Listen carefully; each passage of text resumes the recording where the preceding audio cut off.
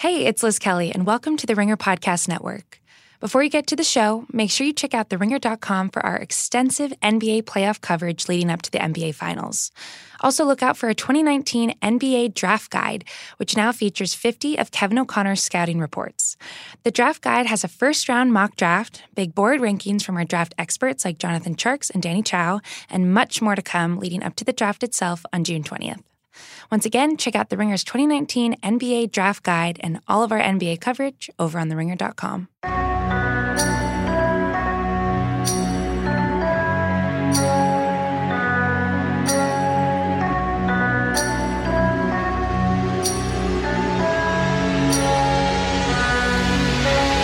Hello, and welcome to The Recapables, part of the Ringer Podcast Network.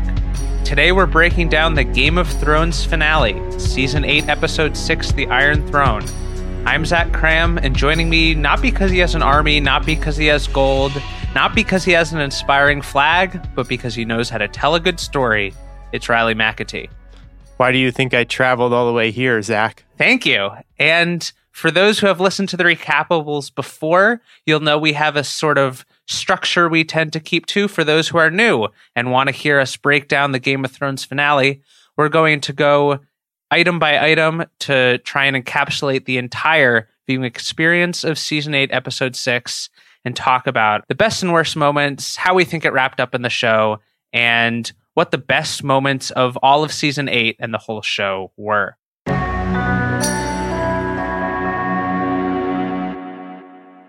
So let's start with a brief plot recap of everything that happened in these 80 minutes.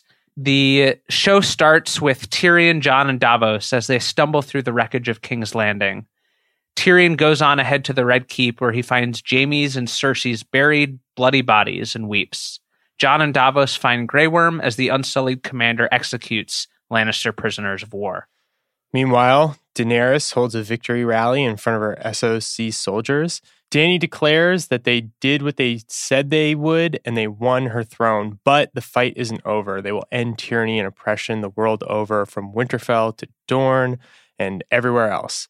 Tyrion confronts Daenerys after this speech and throws the hand of the kingpin away, resigning from the office, and she has him arrested and taken away. Arya confronts Jon and tells him he needs to deal with this problem. And when Jon visits Tyrion, he hears the same from the imp. It won't be the easy choice, Tyrion tells him, but it's the right one to save the world from further destruction. Jon goes and finds Daenerys in the throne room, about to sit on the Iron Throne. They embrace. He tells her that she's his queen for life, and then he stabs her. Dany dies in his arms. Drogon arrives, and instead of burning Jon, he decides to melt the throne with his fire. The Iron Throne crumbles, and Drogon flies off, Dany clutched in one large claw. The screen fades, and time fast forwards a bit as the episode continues. Tyrion is a prisoner. He arrives at the Dragon Pit with Grey Worm, and he addresses the continent's high lords and ladies about choosing a new ruler. They don't know what to do, and he gives them a pitch. On his recommendation, they select Bran the Broken as their new king. Sansa asks for and receives independence for the North, and Jon is sent back to the Wall. And from there, various characters receive their send-offs. Grey Worm sails to Noth. Tyrion leads a small council meeting with Davos, Sam, Bronn, and Brienne. Brienne writes about Jaime in the Kingsguard's Book of Brothers. Sansa receives a crown in Winterfell. Arya sails west to explore and try to discover what's west of Westeros. And the episode closes as Jon marches north of the Wall with Ghost and the Free Folk. And Game of Thrones comes, finally, to a close. So that's what happened in the episode. How did we feel about it? Let's start with our tweet-length review of the episode. Riley. As a tweet, the ending felt right in a vacuum, but the journey to get there undermines so much of what should have made this conclusion special. So, in your view, you think generally what happened in the ending worked, but looking back on the whole season and the whole show in general, it worked less well for you because it didn't fit all those benchmarks along the way?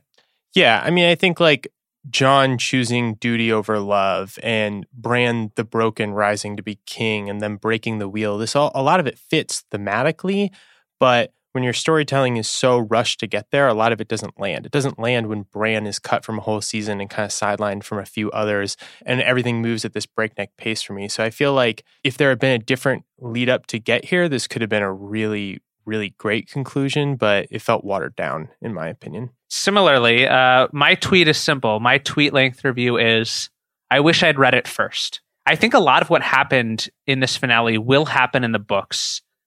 George R. R. Martin has reportedly met with David Benioff and D.B. Weiss, and he did that in 2013 and sketched out the broad brushstrokes of what the ending would look like.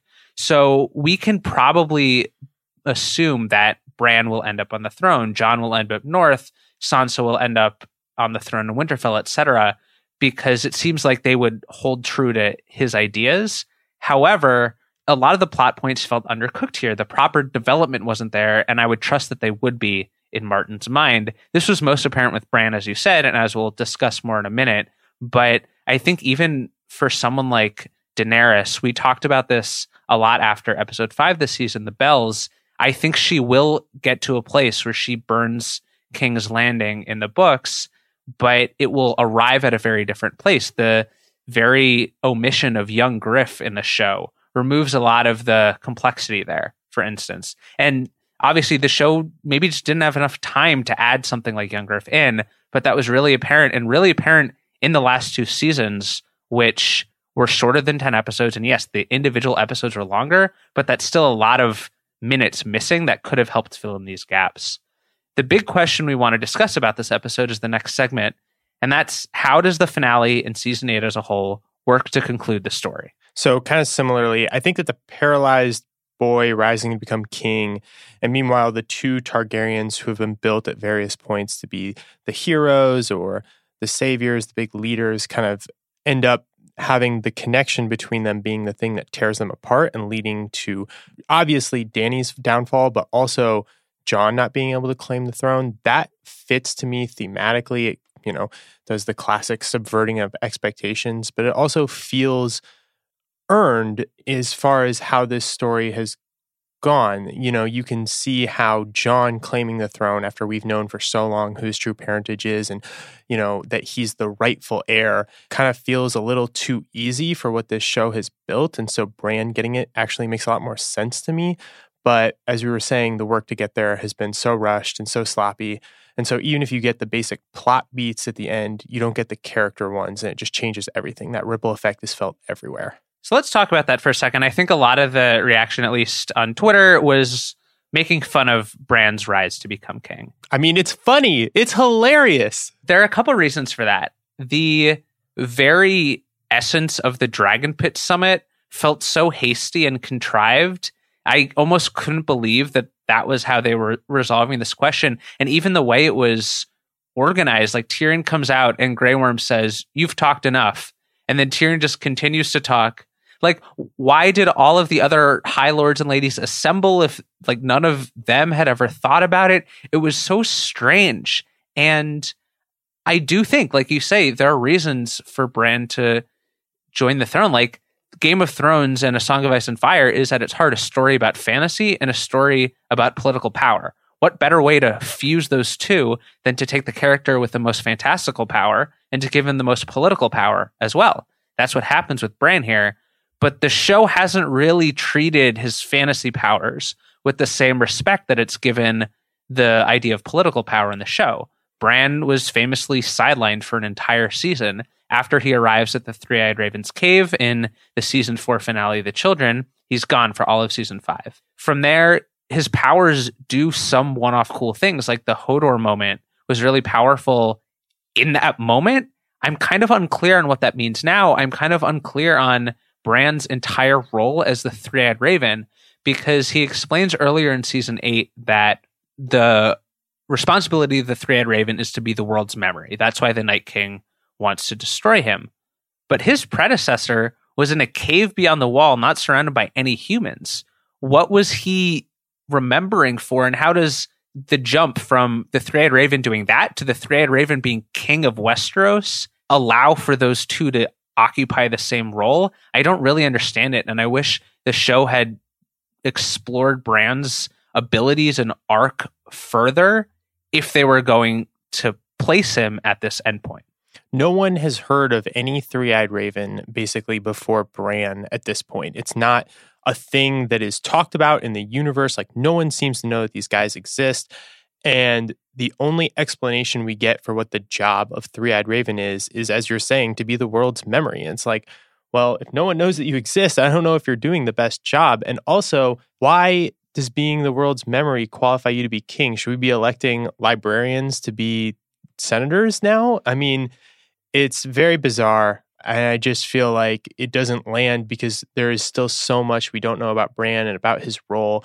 Like, did the Hodor moment happen just so Bran could be bait for the Night King? And it's still not even really clear why the Night King had to go kill Bran himself. And then so that Bran could be king just because there was no one else to do it. That whole segment to me of this episode felt absolutely bizarre. The idea of breaking the wheel had a lot of impact starting in season 5 when Daenerys gives that quote, and then especially in this finale. That phrase comes up a lot. They kind of broke the wheel. They don't have a hereditary monarchy for the moment, but what happens when Bran dies and they choose a new king or queen who presumably can have children? What does that mean for the future? It seems like they didn't really set the stage for what will come next. And maybe that's just a result of the Dragon Pit Summit lasting like 10 minutes tops and the entire compression of the future of Westeros happening there. But that felt a little undercooked. And I was a little surprised the show returned to the breaking the wheel idea so much in this final episode, only to leave it like that, where, yes, Drogon melts the Iron Throne, but just because there's no throne doesn't mean the concept of a throne no longer exists. Right. I really wanted it to be a council at the end because then you could say, okay, 9 regions in Westeros. Every single one of them has a seat on the council. And when a person dies, you can replace 1/9 of the power at a time. But now, whenever Bran passes, there's going to be a power vacuum that will inevitably lead, not every time, but sometimes to civil wars and other conflicts. And so have you really broken the wheel? Are the small folk or the normal people of the realm really not going to be crushed under the high lords and ladies playing these games? They're going to play the game. You've just changed the rules a little bit. There's some disagreement among the current lords and ladies, like Yara and the Northerners argue about what should be done to Jon. But really, they're all allies. What happens in a generation when that's no longer the case, when there's an ambitious Lord of the Westerlands who tries to take over the Reach, right? And they don't really set up what will happen here. Maybe that won't pose a problem for a while because Bran can see the future. There's some question about that. It really seems like he at least has a sense of the future. He sees in his visions ash and snow falling on the throne room. He sees the explosion of the Sept of Baelor. He also seems to know that Jaime is about to come to Winterfell this season. He seems to know that Arya will use the Valyrian blade to stab the Night King. What does it mean for a king to be able to see the future? That's such an interesting concept. I wish the show had explored that idea a little more. I also think that when you put Bran on the throne, moreover, what does that do for the concept of politicking in Westeros? So much of it is about not just power, but social grace and understanding. Bran in season 7 couldn't even say goodbye to Mira Reed, who had accompanied him for years. And it's not like we've seen any social growth or development from him since then. What does the country look like with a king who can't even hold conversation? Maybe that's just Tyrion's job at this point, but that's kind of unaddressed too. They must have known by when they were writing season 7 at that point that they wanted Bran to be the king in the end, which makes it so bizarre that they wrote him as the really weird character who can't connect with anyone and has no perspective about what's important or not, when they knew that 6 episodes after the end of season 7, he was going to be king. It's really inexplicable. And then you bring up the visions too. It's not clear how much Bran can or can't see, but do we think he knew that Dany was going to burn King's Landing and he just said nothing and did nothing? Because that's obviously not a trait that you want in a king. And again, it just goes to, the show could explain and say, hey, he can only see some things, but not everything, and he can't control what he sees and doesn't see. But they never do explain that because they're so disinterested in diving into his powers or anything that has to do with fantasy or magic. Yeah, and maybe we're focusing a little bit too much on who wins the Game of Thrones. Both of us have talked before about, the show shouldn't have only been about the throne at the end.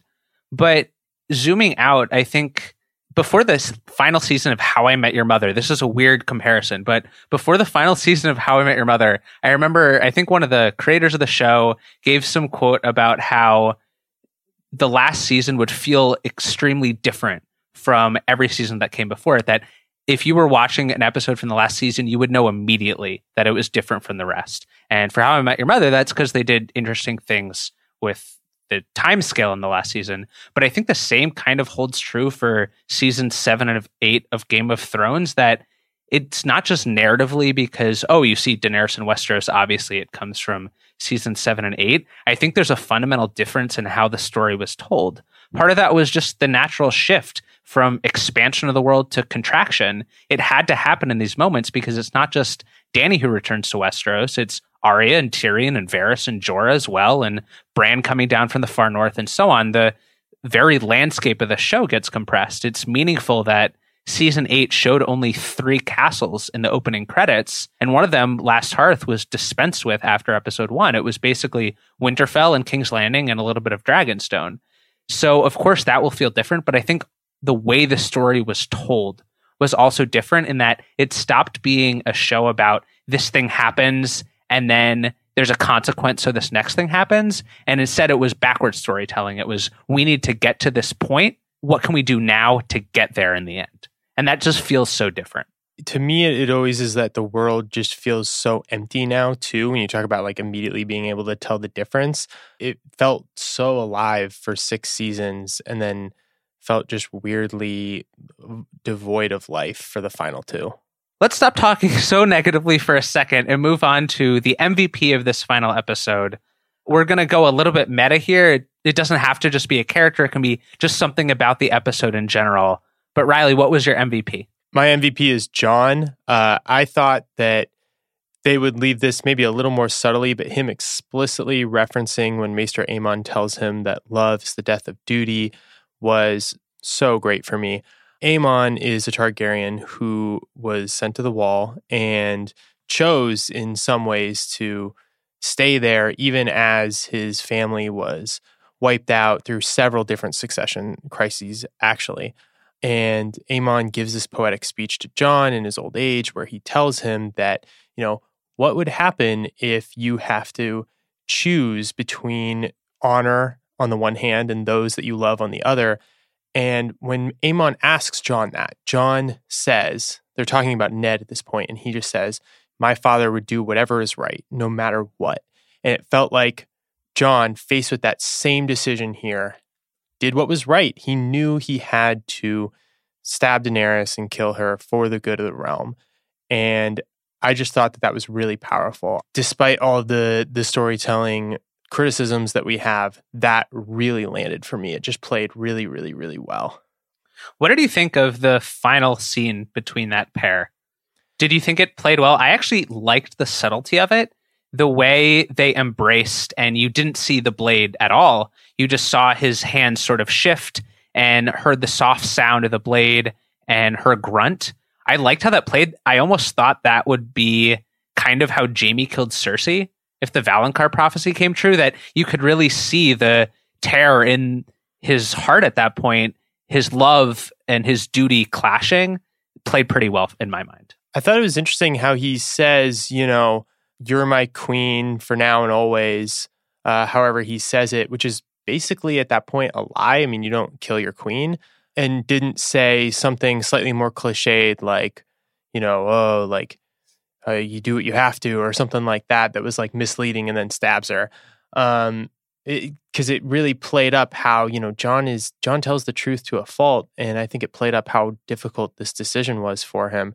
I thought it was shot a little weird. There was like one camera angle where you kind of had him holding her and you could see the sky because it was a low angle and the throne with it that felt a little awkward and clunky to me. But otherwise, I just thought that scene was great. You nailed your prediction about Jon killing Dany because as a Night's Watchman, he's supposed to guard the realms of men. You predicted that last week. And guess what? Tyrion gave him that exact quote to spur him on. That's his duty, man. All right. Who's your MVP? My MVP is the cinematographers, the production designers, everyone who worked on the show beyond the specific acting and scripts. There was a lot of talk about the stray coffee cup from earlier in this season. There's, I guess, a new one about a water bottle that appeared in the Dragon Pit last night. But forget about that. Like, those are small mistakes. This season looked incredible. Even in the bells last week, as we were criticizing certain aspects of the plot development, it looked amazing. Even in the long night, the parts that you could see, it looked amazing. And I think Ramin Djawadi's score was fantastic the whole season, the whole series long. Even when the storytelling faltered, I think the visuals still shone. And that was so true last night, where there were so many powerful visual moments that sometimes were on the nose, like Daenerys striding out into her victory rally with Drogon's wings unfurling behind her was obviously symbolic of she is the dragon now. But I think that still worked after last week. I talked about how after she starts burning the city, you only see the dragon because she's basically transformed into one at that point. So I thought that worked as a visual. I thought everything with the throne melting was pretty cool. And then they sort of raised the camera up so you could look on it from above, and you saw Dany with just the red mark in the white snow. Reminded me a lot of after Jon is stabbed by the Brothers of the Night's Watch at the end of season 5. And then all the visual work done with the Stark montage at the end, which I will come back to more because I love that moment so much. But the cuts back and forth of like, all right, Jon is sheathing his sword as Arya sheathes her dagger, as Sansa gets her dress on, to they're all walking down hallways at the same point, worked really well. Yeah, if you go onto YouTube and watch any of the behind the scenes about how they shot some of this stuff, I was especially floored at how they did Dany burning King's Landing. They basically had to build an entire King's Landing set with a version of the destroyed King's Landing under it just to then blow it all up. It is really cool, and it all came together so well. I mean, this show looks amazing. It's like nothing else on television. And that's worth noting because so much of the focus is perhaps rightly on the plot and character developments, but that isn't the only reason we watch the show. We watch the show, like you said, because it's unlike anything else we see on television. And I think I'm going to miss that as Game of Thrones disappears. Who knows what'll happen with the prequels and whatever other spin-offs arise. But this was a once in a generation television experience. And I don't think we should forget the spectacle part of it in the course of perhaps critiquing the plot more. Let's move on to that plot, though. Who is your least valuable player of the episode? Yeah, so playing right off of that, my LVP is the writers. We've hashed this out a million times, including already about 1,000 times on this podcast. Everything was so great about this season except for the writing, which was really rushed and didn't have the payoffs that we were hoping for. It's interesting. One of the issues I had with the writing in this season was that so many of the lines that should have been the most emotional were repeated from previous seasons that even came in this episode. Like the moment you mentioned with Jon parroting Maester Aemon, that was great, but that was a line that had been written seasons ago. The same with some of Arya's lines, the same with all of Tyrion's lines. Like the fact that the last line spoken by a named character in the entirety of Game of Thrones is him repeating the honeycomb in a brothel joke, I think is instructive about what happened there. Yeah, and when we talk about the failures of the writing, we're talking about macro stuff like the big plotting, the fact that the number of episodes was squished down. I think we're talking about smaller things like the way that we have a guy who works at The Ringer named Bobby Wagner who said that they always just play the hits now, and I can't get that out of my head. They just keep going back to what worked several seasons ago, but they don't really change it at all, just playing those hits. And even like little tiny details, like Gendry saying that he's a Rivers as his bastard last name instead of a Waters. This is like so frustrating too. It's just like that doesn't change the story at all. You can kind of ignore that and move past it, but it's emblematic of just how much of a lack of care was put into the writing of these last couple of seasons. My least valuable player, unsurprisingly, is the Dragon Pit scene. Remove that, and I actually really like this finale. I thought the first 40 minutes or so, which is up to the point that Dany is killed, wasn't my favorite, but I understood where it was going, and I thought it worked thematically. And then everything after the Dragon Pit scene, where everyone's getting their moments of closure, I thought worked pretty well. But just that big chunk in the middle, which is where they decide the future of the realm, fell so flat that it's hard to remove that sour taste as I think about the episode as a whole. Let's move on to the next section, which might last us a while because it's called Picking Nits. Riley, let's go back and forth where you'll give a nit and I'll give a nit, and we'll rack up a bunch. Let's start. Okay, so if my first nit that I want to pick is that Tyrion starts calling the Seven Kingdoms the Six Kingdoms after the North has declared itself independent. But at this time in the show, and really for a very long time at this point, the Seven Kingdoms is actually 9 different regions. So if you take the North out, it's now 8 of them. So Seven Kingdoms is already a misnomer. You can just keep calling it that. Or if you really want to be accurate, call it the 8 Kingdoms. But in no world is it the Six Kingdoms. Let's stick with the Dragon Pit Summit because the first nit I want to pick is what happens to the other regions? Are they just cool with Sansa being like, hey, brother, will you make us independent? And he says, sure. And then the rest of them are like, okay. Like, Yara had a deal with Daenerys that the Iron Islands were going to be independent. Does she not press that claim? Did none of the other regions of Westeros deserve independence? Why is it only the North? Do they not think it's fishy that Starks are standing up for Starks and nobody else?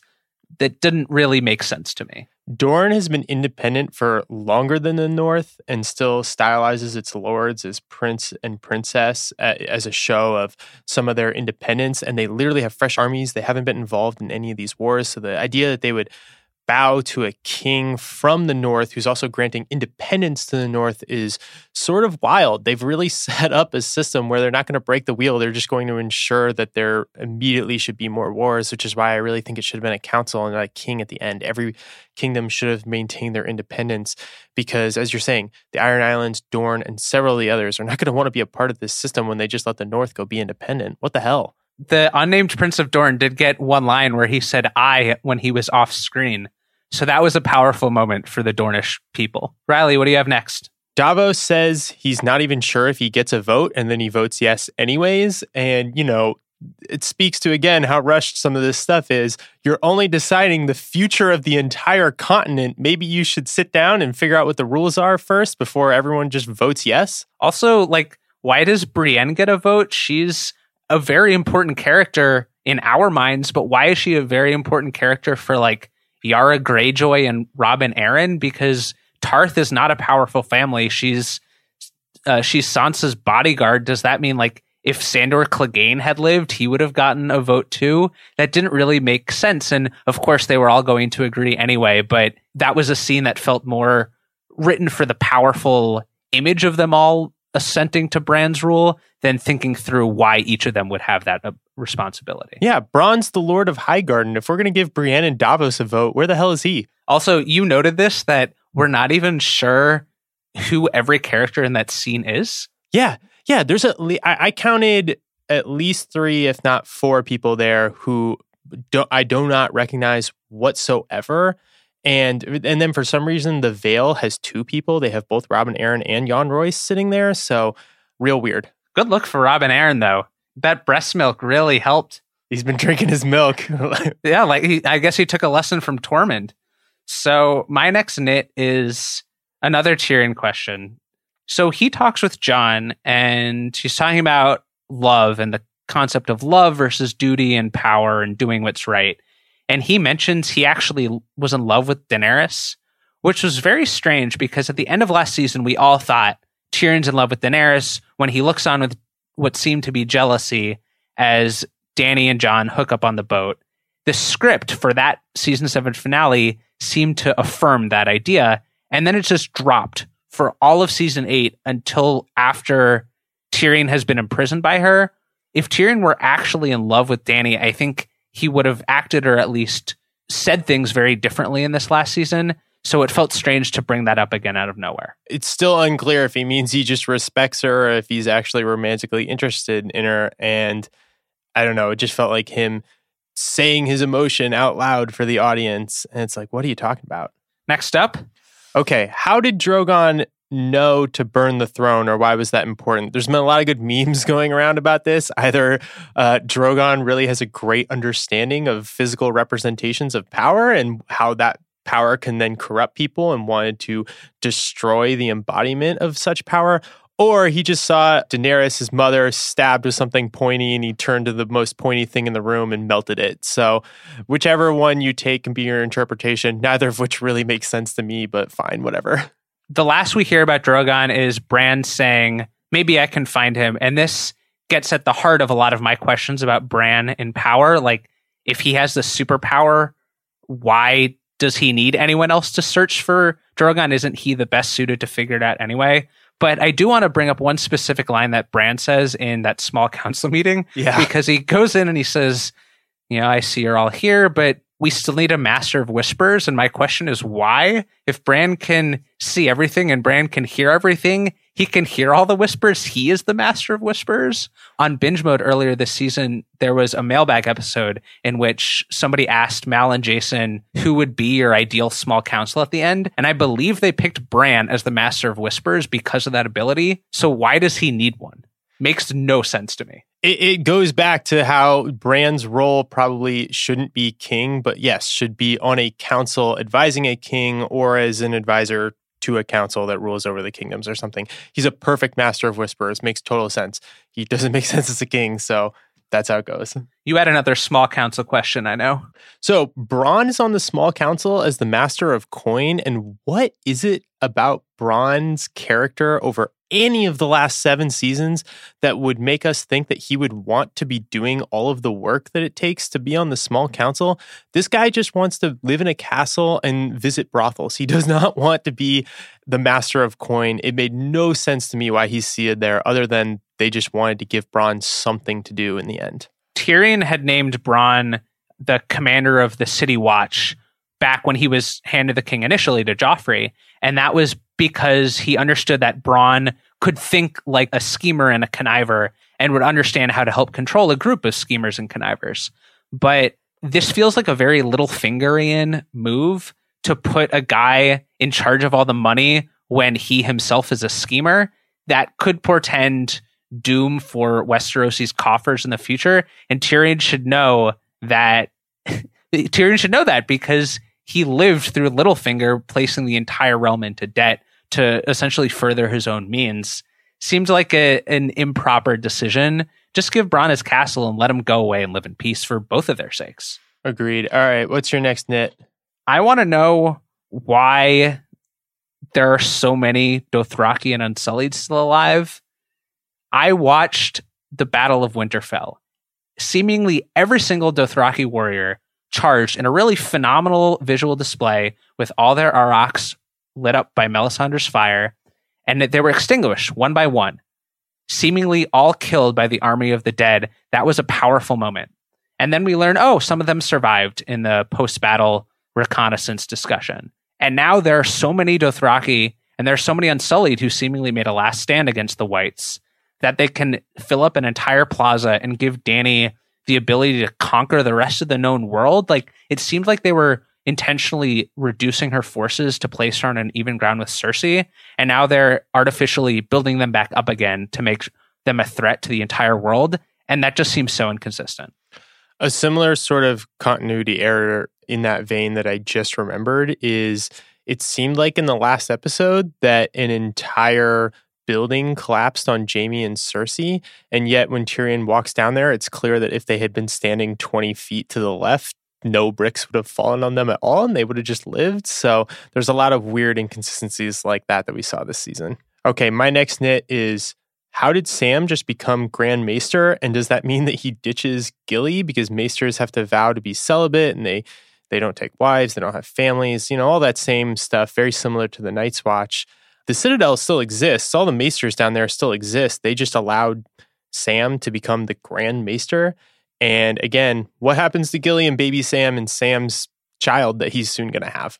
I want to know, in the vein of Sam, what is the purpose of the Night's Watch? Now, this is actually a key question, because I liked the rest of Jon's send-off here, but I don't understand why the Night's Watch exists, and I don't understand why the Wall exists. If the Army of the Dead threat is extinguished, that was why the Wall was built initially, but okay, you could argue that it transformed over time. People believed it was to keep the wildlings out. But the free folk presumably either all perished and were drafted into the Night King's army, so they're now dead, or they all fought on the side of the living and are now friends of the realm and friends of the North. So why would we need a wall to keep them out? It doesn't really make sense, and it's also unclear exactly what Jon was doing at the end. Was he roaming north to help them resettle their villages, or was he abandoning his post in a Mance Raider capacity to become king beyond the wall? That was a little unclear, and I thought the rest of that moment was incredibly powerful and fitting with his entire character arc, but I wish there had been some more explanation here. He asked Tyrion, there's still a Night's Watch, and Tyrion says, well, we still need somewhere to send the misfits and criminals, and that part of it makes sense, but what is their duty now? The wall is such a central item in the story, it seems weird to just forget about it, essentially. Yeah, I felt like Jon should have gone north to destroy the wall, which then would have been a powerful symbol of how, we're going to live in peace now with the wildlings and not engage in all of this xenophobia that defined so much of the relationship between the wildlings and the Night's Watch in the north and Westeros. And instead, I don't know, the wall is just still there with a big hole in it, and he's going north of it because reasons. He should have drafted Drogon to help bring the wall down with another dragon. He could say, hey, you destroyed the Iron Throne, now destroy the symbol of power north too. My next nit is Tyrion at one point says that Bran couldn't walk, but he learned to fly, but there's no reason that Tyrion would have known that quote, which comes from the Three-Eyed Raven from many seasons ago. Possibly Bran told Tyrion that quote when they had the conversation in episode 2 that the camera cut away from that we never saw, but that feels like deep into Bran's backstory, and I'm just not sure exactly where Tyrion learned that exact language. It goes back to how they just recycled a lot of lines this season. Very strange, and we'll finish our picking nits section with another line quibble, which is, okay, so in the final Stark montage, we hear unnamed characters claiming Sansa, Queen in the North, Queen in the North, but the last words of the show spoken by a named character is the word brothel. When Tyrion says the word brothel, and maybe that fits the Throne's ethos, but it seemed like it's moved away from that in the last half of the show, if not more. Weird way to go out when last lines are so important in how a series is remembered. Let's move on to the next section, which is less about quotes and more about moments. And this is going to be finally yes, a positive one, because despite all the Bran problems, despite all the Dragon Pit problems, I really liked many parts of this episode. So let's break down our favorite moments. Riley, what do you got? So we talked about this one already, but my favorite moment is when Jon references Aemon's "Love is the death of duty" speech. All right, we each picked 3, so I will pick my favorite moment too, and that is the Stark montage. This is a show about the Starks at its core. There was some caution about that in earlier seasons after Ned dies, after Robb and Catelyn die, but all the young children still survive. Well, not Rickon, but... Well, poor Rickon. All the important young children still survive. It's important to note, I think, that the 7th planned book of the Song of Ice and Fire series is now going to be titled A Dream of Spring, but George R. R. Martin's initial idea for it was A Time for Wolves. And then he changed that. Now, maybe we can surmise it was too spoilery, but this was the episode for wolves. The final montage from Jon arriving at Castle Black, it fades to black for a second, and then shows Sansa and Arya and Jon in their final preparations and journeys. It's nearly 6 minutes long, and the only words are people hailing Queen in the North. I also really liked that the final image was with Jon, who's probably the main character, walking through the trees north with the free folk, because the show started in the first scene with Dead marching south toward the wall, so now it ends with Life marching north from it. Very fitting end. A Time for Wolves would have been a really good episode title for this. This episode was called The Iron Throne. Man, A Time for Wolves would have just crushed it. But last night, when I was watching the final montage, I wasn't paying perfect attention because I had already started writing my piece about Bran becoming ruler. So I was kind of paying attention to it, but not fully. When I rewatched this morning, I went back and rewound to watch it 3 times in a row because it was that powerful for me. Wow. My next favorite moment is when Daenerys is walking up to address her troops. We see Drogon spreading his wings behind her. This is obviously not subtle. It's super on the nose. Daenerys is the dragon now. She's the force of destruction. She's the tyrant. But it somehow still totally worked for me. I really, really enjoyed it. I liked Tyrion's discovering his siblings' bodies. Maybe it didn't make sense architecturally, but in an episode full of Tyrion moments, this was my favorite because he didn't speak. It was all the emotion in his face and in his actions and in his slamming the brick down like Orson crushing beetles.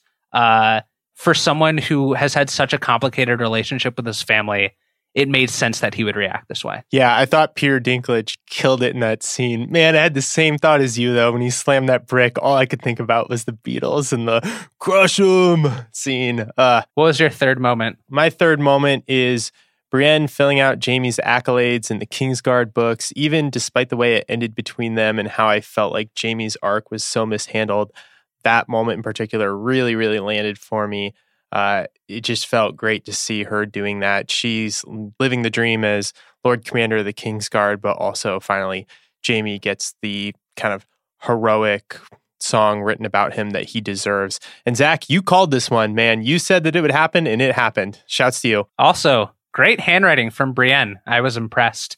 My last favorite moment is actually probably a controversial one, but I enjoyed the assembled lords and ladies' baffled response to Sam's request for democracy. Sam pokes his head up and says, "Why just us? Maybe the decision about what's best for everyone should be left to everyone." And there's a pause for a second as they all process this request. And then I'll burst out into laughter. Edmure says, "Maybe we should give the dogs a vote as well." Jan Royce says, "I'll ask my horse."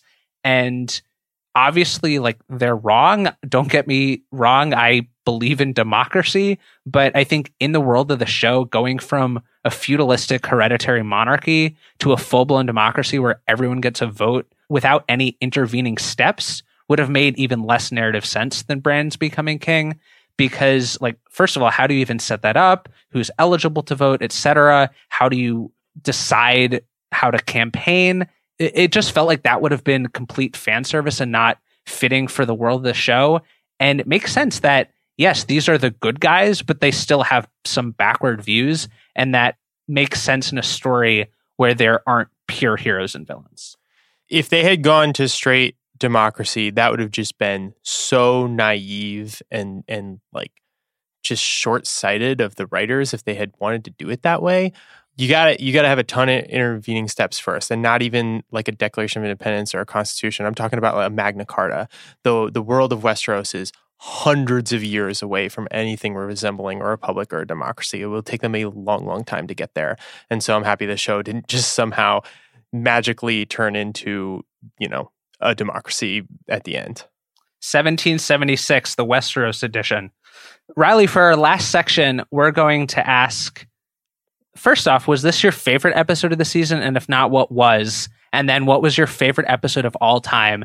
As we think about and reflect on the show, we would both agree that season 8 stumbled a bit, but that doesn't remove the extreme highs from the entire Thrones watching experience. And for people who will watch the show in the future, who will rewatch it again and again, as I'm sure we will do soon enough, what was your favorite from this season and from the entire 8 seasons? I think we're in agreement on our favorite episode of the season, which is A Night of the Seven Kingdoms. That's the second episode. It's the one before the Battle of Winterfell. They all think that they're going to die, and they spend all night sitting around talking. It's a completely character-driven episode, and it just hits all of the great, important points that make these characters so compelling and why we've loved the show for so much. That was probably the best episode since season 6. So I felt like that was the runaway winner for me from this season. Agreed. I think in that same vein, a close second for me is the first half of Last of the Starks. Last of the Starks was the post-battle episode, and they spend that entire first half celebrating and drinking and partying at night in Winterfell. That one was of a similar mind to Night of the Seven Kingdoms. Unfortunately, the back half of that episode was less successful because it had Rhaegal's strange death, for instance. But the first half was great. What was your favorite episode all time, though? So my favorite episode all time is The Winds of Winter. This is also the episode that we at The Ringer ranked number 1 a couple years ago ahead of season 7 and then after season 7. Every scene in The Winds of Winter, this is the season 6 finale, just lands for me. This one has Cersei blowing up the Sept of Baelor with the great music. It has Tommen's suicide, R.I.P. It has Jaime and Walder in the Riverlands where he just dunks on him. It has Sam arrives at the Citadel with like a little humor, a little comedy. Davos confronts Melisandre and Jon exiles her. It has Olenna and Dorne and Varys arriving, and he delivers that fire and blood line. You kind of know It's real now. Daenerys says goodbye to Daario. She names Tyrion her hand. And then we get all of the big ones. We get Arya killing Walder Frey with the quote, tell them what happened here. Tell them winter came for House Frey. We get the Tower of Joy scene where we finally know that Rhaegar and Lyanna are Jon's parents. We don't know that they were married yet and that he's a legitimate heir to the throne, but we know who his parents are. It's confirmed for the first time. Jon gets named King in the North. I always love a good King in the North scene, whether it's Robb, Jon, or now finally Sansa with her Queen in the North rise in this last episode. We get Jaime arriving in King's Landing and he just kind of stares at Cersei as she's being crowned. And then finally that episode ends with Daenerys and her giant armies sailing west. I really like that episode. The opening with Cersei blowing up the Sept of Baelor has music that I listen to regularly when I'm writing pieces. It is probably my second favorite extended scene in the entire series, but my first favorite extended scene comes from Hardhome. And it's hard for me to pick one favorite episode. I think I have two. And one of those two is Hardhome. It's the only episode I ever finished and restarted immediately without even taking time to digest or reflect. It was that much of a thrill at the end. I had that much adrenaline coursing through my veins. The downside is that the first half of that episode kind of pales in comparison to the latter, though admittedly, that's where the original break the wheel quote came from, which I think a lot of people have forgotten. But the other one, which I think is probably my favorite if I had to make a ranking, is Blackwater. The season 2, episode 9, Battle of King's Landing as Tyrion defends against Stannis' forces. For a couple reasons. First, it was the first time that Game of Thrones proved it could do this with the battle. We've become accustomed to it now after The Long Night and The Bells and Hardhome and Battle of the Bastards and everything else that's come just in the last few years. But remember, the battle in season 1, we don't even see. They didn't have the money or the wherewithal to film it. Tyrion gets conked on the head. We see Robb streaming out from the woods and then just see the aftermath. But we don't see either of those two battles. The wildfire that Tyrion springs on Stannis' troops is, I think, the first wow moment of that kind in Thrones history. We had seen Ned's head get chopped off, but that was a surprise. This was a visual spectacle. The contrast between the fight outdoors and the politicking indoors between Cersei at her most cunning with Sansa, who doesn't really know what's going on, and Shay, who's just worried about Tyrion outside but can't let it on because they're keeping their relationship secret. I think that contrast works really well in a pretty obvious way, but one that just keeps the tonal consistency throughout. And I think the last thing that I appreciate more in retrospect, after the Night King was so evil this season, and Cersei was so evil this season, and even Dany by the end was so obviously evil, it wasn't a hard choice for viewers to root against her. I like that in Blackwater, you genuinely don't know which side to root for, because one side is Tyrion, who's someone to rally behind, but rooting for Tyrion also means rooting for Joffrey and Cersei. And on the other side, sure, we don't know Stannis as well as that point, but we like Davos. We generally like Stannis at that point. So I think the grays and nuance there were so great that that's my favorite episode of all time. But I mean, Winds of Winter, I think, is the obvious choice. And we can agree that all of these options were well above pretty much anything season 8 offered.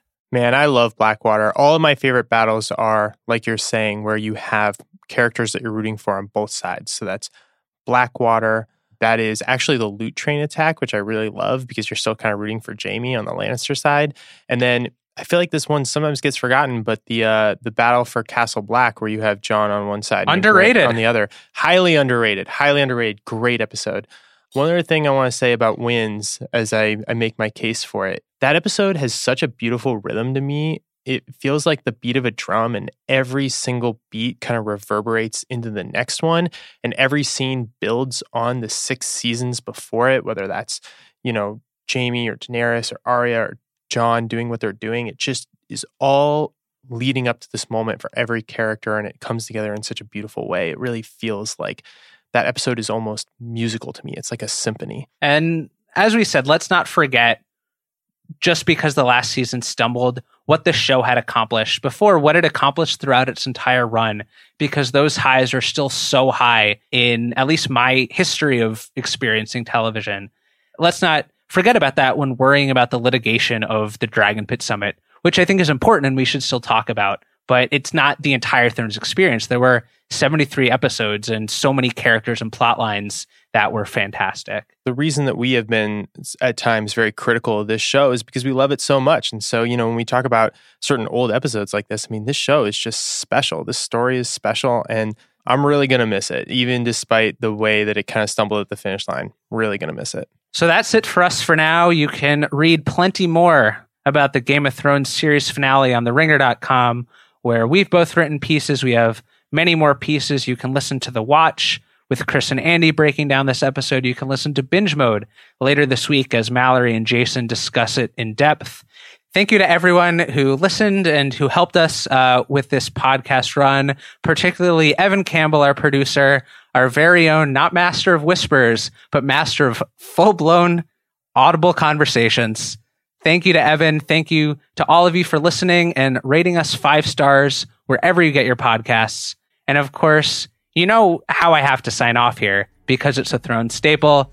So again, hope you enjoyed season 8 and all of our content about it. But for now, our watch is ended.